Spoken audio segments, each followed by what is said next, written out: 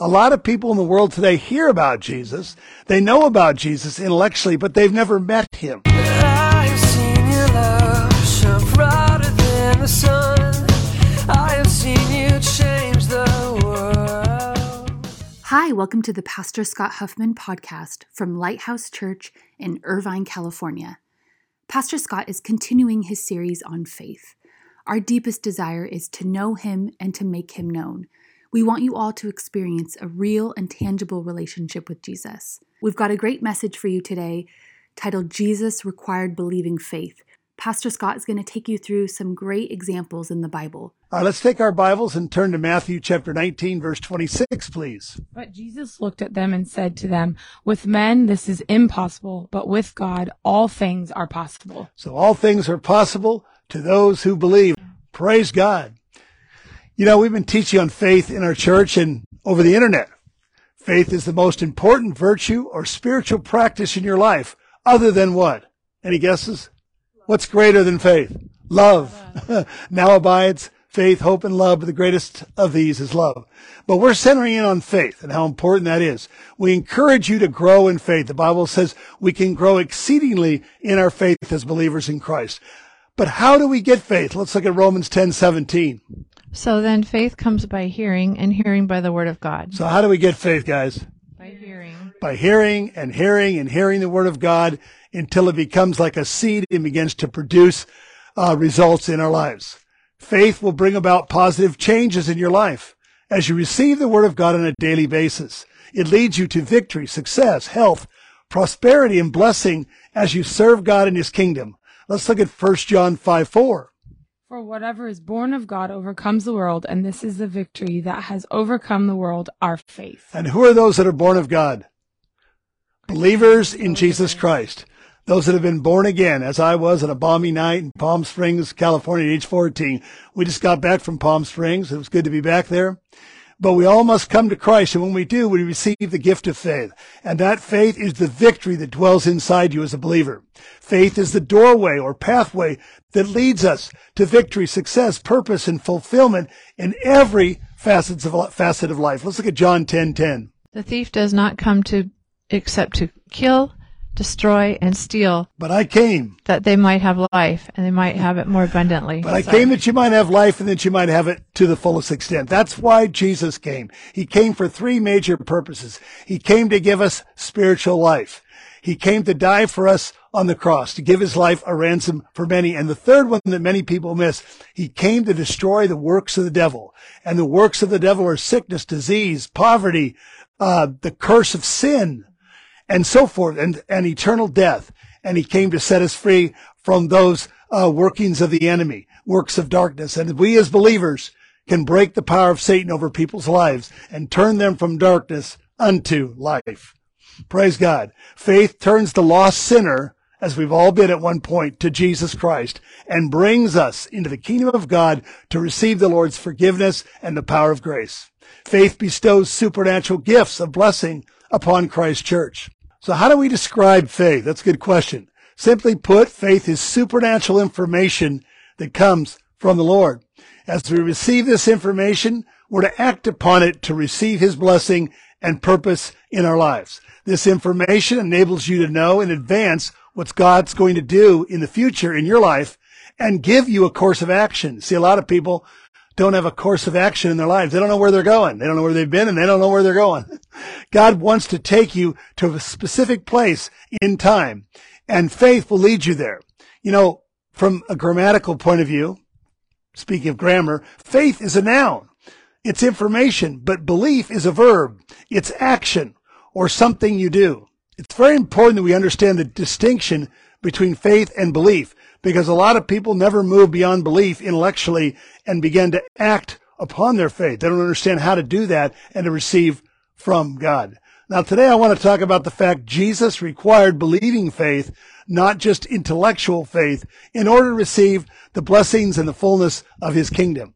We all know Jesus did amazing, incredible miracles. But there's one thing that many people miss in the miracles that Jesus performed. He always required the recipient to act upon his or her faith. Faith requires action to receive. Everybody say that. Faith requires action to receive. Jesus never turned any away from receiving healing and his miracle touch, but he required some form of action. Let's turn to the Gospel of Mark, chapter 5, verse 25. Now a certain woman had a flow of blood for 12 years and had suffered many things for many physicians. Let's stop there. Here's this poor woman who had suffered over 12 years from a medical condition that would eventually take her life. And the doctors couldn't help her. Sometimes the doctors can't save you. Medicine is fantastic and does amazing things. But ultimately, it comes down to God. Amen? Amen. And so we see here this woman was desperate. And many times in our life, we find ourselves in desperate situations. But she had heard. Yeah. Did you read that? Read that, Casey. When she heard about Jesus, she came behind him in the crowd and touched his garment. For she said, if only I may touch his clothes, I shall be made well. All right. See, that's the first thing you need to do is hear about Jesus. And how do you hear about Jesus? Through the Bible, through the Word of God, through the message of the gospel. And so she'd heard about Jesus, but she had never what? Met Jesus. A lot of people in the world today hear about Jesus. They know about Jesus intellectually, but they've never met him. In 1972, I had a first-hand encounter with the Lord. I met the Lord Jesus. He became my personal friend and my Lord and Savior, and my life forever changed. I hope today you've received Christ in your life. Okay, Casey, continue. Yeah, immediately the foundation. Oh, let's stop. Excuse me. But she said to herself, sometimes you have to talk to yourself, if I do what, Casey?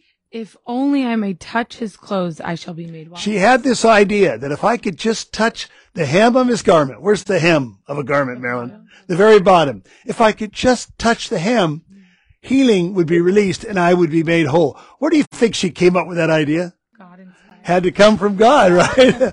She knew instinctively if I could just touch even his garment, I would rather literally touch Jesus. But if I could just get a hold of the hem of his garment, I would be made whole. Notice she said that. She spoke out words of faith. And it went along and coincided with her belief that Jesus could and would heal her. Okay, Casey. And immediately the foundation of her blood was dried up, and she felt in her body that she was healed of the affliction. That's what you call a miracle. Yeah. Sometimes medical science don't know how to explain a miracle. But here, the foundation of that blood condition was dried up. Hallelujah. And was removed. But here's the funny part. Go ahead and read, Casey. And Jesus, immediately knowing in himself that power had gone out of him. Okay, what does that mean? A lot of people go right by that. What did it mean? What does it mean he knew that power had gone out of him? Anybody? Kelly? Felt something? Kelly? He felt what? Supernatural healing, anointing power flow out of his body. Okay? You say, well, that was just Jesus. Guys, it still works today. When we pray for the sick, we feel supernatural power flowing from God through us into other people as we pray for the sick. Mm-hmm. It's supernatural. It happened with Jesus, and it still happens today. Okay, Casey. He turned around in the crowd and said, "Who touched my clothes?" But the disciples said to him, "You see this multitude thronging you, and you say, 'Who touched me?'" Stop there. So this is the funny part. There are hundreds of people pressing and touching and reaching out for Jesus. And everybody probably was touching him. And he says to his disciples, "Who touched me?" And the disciples say, "Jesus, what are you talking about? Everybody's touching you, Jesus." He said, "Now, somebody touched me with the touch of what, guys? Faith. And that made all the difference. I felt power flow out of my body. See, when you reach out in faith, you connect with God and you connect with him supernaturally. And now you're set to receive his healing touch and his blessing in your life. Okay, Casey. I like this part. But the woman, fearing and trembling, knowing what had happened to her, came and fell down before him and told him the whole truth, and said to her, and he said to her, "Daughter, your faith has made you well. Go in peace and be healed of your affliction." Yeah. So here it is. She touches the hem of his garment. Yeah. Jesus feels power release from his body into the woman. Mm-hmm. She knows she's been healed. Mm-hmm. And she, trembling, says, "Lord, it was me. Mm-hmm. I touched you." And Jesus said, now get this, "Not my faith." What? Come on, guys. Your faith. Your faith has made you whole. See, Jesus healed her, but he required her faith to receive that blessing and that healing. Praise God. Right. All right, let's move on. What verse are we on? I'm on 35. Okay, While go on. he was still speaking, some came from the ruler of the synagogue's house who said, Your daughter is dead. Why trouble the teacher any further?" Okay, so here we have Jairus, who was a ruler of the synagogue. He was a Jewish man, and his daughter was gravely ill. And he had come prior to this incident with the woman and Jesus. And he said to Jesus, come heal my daughter. She's on the brink of death. Like I said, many people are in desperate situations. And when you're in a desperate situation, you need to call on the name of the Lord. Amen? Yeah. Because he's your deliverer. He's your healer. He's the only one that can help you. Well, in the process of going to Jairus' daughter, Jesus met this little woman. See, so as you're moving through life, you never know when you might bump into Jesus and his power in your life. Amen. So now we move the story to Jairus' daughter. Go ahead, read that verse again. Okay. While he was still speaking, some came from the ruler of the synagogue's house who said, your daughter is dead. Why trouble the teacher any further? Okay, so they've given the bad news. Sometimes, you get bad reports. Yeah. A report of doubt and unbelief and death. That's exactly, it's too late. Your healer didn't make it. She's died. Why bother yourself, How many times do you hear people talk that way? And it really bums you out. Death and life are in the power of the tongue, and people can destroy people with their negative speech. Okay, Casey. As soon as Jesus heard the word that was spoken, he said to the ruler of the synagogue, do not be afraid, only believe. So here comes the requirement, okay? Jesus knows he's going to raise her from the dead, but nobody else knows that. They all think she's dead, and by the way, guys, when you die, it's over, right? But Jesus knew he was going to awaken her out of sleep, so to speak, and raise her from the dead. But he required something from Jairus, this ruler of the Jews. And what did he require of him? To believe. He required faith. Yeah. He required to believe. And one more thing. Come on, let me hear it. Go ahead. He had to speak it out and believe and act upon it. He was not to do what? Fear. Be afraid. Yeah. You see, fear dominates the world. And Jesus knew faith would not operate in the presence of fear. Mm-hmm. So he said, don't be afraid, but only believe. And if you do that, you believe in your heart, it will come to pass just as you believed. Yeah. Okay, Casey. Do you want me to drop down to 41? Sure. And then he took the child by the hand and said to her, Talitha, I think, Kumi, which is translated, Kumi, yeah, which is translated, little girl, I say to you, daughter, arise. Yeah, daughter, arise. Immediately the girl arose and walked, for she was 12 years of age, and they were all overcome with great amazement. Wow. He called her back from the dead. he called her back from the throes of death, and she was alive again.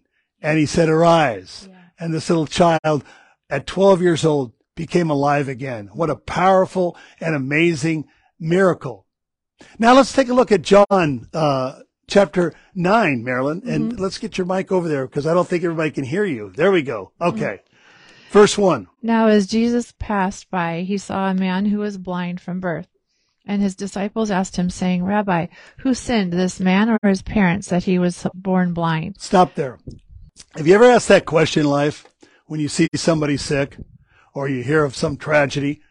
Whose sin was it? Was it that person's sin? Or was his parents' sin? Or was it somebody else's sin?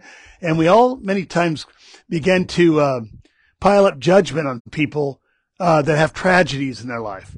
And we tend to point the finger. They must have done something real bad, right? And it's their sin, or their parents did something bad. And that's why this man, in this case, was born blind. Go ahead, Marilyn. Jesus answered, neither this man nor his parents sinned. Stop. But that... Okay. What did Jesus say? Come on, guys, answer it. Who sinned? No one. No one sinned. Yeah. The parents didn't sin. The blind man didn't sin. But he was born this way. And why was he born this way, Casey? So he could show the works of God. So God would demonstrate his glory and his power in this miraculous event. Okay, Marilyn, go ahead. I must work the works of him who sent me while it is this day. This night is coming when no one can work. As long as I am in the world, I am the light of the world. You know, Jesus, we see Jesus as a preacher and as a teacher and as a prophet, but sometimes we don't see him as a miracle worker. Do you know what the first miracle Jesus ever performed was? He turned water into wine, which is symbolic of turning our mourning and our depression into joy and praise unto God. And so Jesus is a miracle worker. He still is today. He's the same yesterday, today, and forever. And wherever Jesus goes, he wants to perform miracles, but he requires what? that we believe, that we act upon our faith. Okay, Marilyn, continue. When he had said these things, he spat on the ground and made clay with the Now, saliva. that's weird. That is really weird. Jesus spits on the ground. He's not at a baseball game. He spits on the ground. He makes a little clay, right? What does the Bible call it? Ground made with Spittle, clay. calls it a spittle. And he takes that mixture and does what with it? He mixed it with his saliva, Yes. and he anointed the eyes of the blind Wait, man with the clay. What did he really do? What did he do with that mud? He put He it on wiped his it on his eyes. This guy's blind and he's wiping mud on his eyes, okay? Here's mud to you in your eye. And everybody's going, that guy's whacked. What the heck is he doing? He's wiping mud on his eyes. That's not going to work, right? And he said to him, "Go wash in the pool of Siloam." Now which is stop there. He puts mud on the blind man's eyes. What do you think the blind man was thinking? Weirdo-rama, okay? And when he put the mud on the eyes, do you think the blind man could see? No. No. And he goes, didn't work. The mud's there. I still can't see. But Jesus had a requirement. He had to act on his faith. What did Jesus say to him? Go wash. Go wash where? In the pool. Wash In the pool. And when you wash, you'll see the miracle. Let me ask you a question, a theological question. If he hadn't gone and washed, would he have received his sight?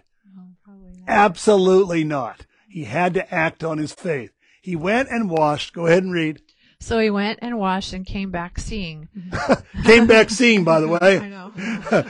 I was blind. Now I see. That's all I know. Yeah. Can you imagine if you've been blind your whole life and all of a sudden you can see? But you'd freak out. What the heck? What is this? It would probably scare you for a minute, right? You'd felt stuff, but now you're seeing it for the first hand and people told you about it. Now you're actually seeing it. A mighty miracle. Okay, Marilyn, keep reading. Therefore the neighbors and those who previously had seen that he was blind said, "Is this not he who sat and begged?" And some said, "This is he." Others said, "He is like him." And he said, "I am he." Looks like the dude, but it's not really him. Yes, it is him. And Jesus restored his eyesight. And he was blind, and now he could see. Amen. Thank you for listening to Pastor Scott from Lighthouse Church. You can visit our website at irvinelighthouse.org. We meet every Sunday at 10 a.m. in Irvine, California. You can also watch us live on Facebook or Instagram. Blessings to you, and we'll see you next week.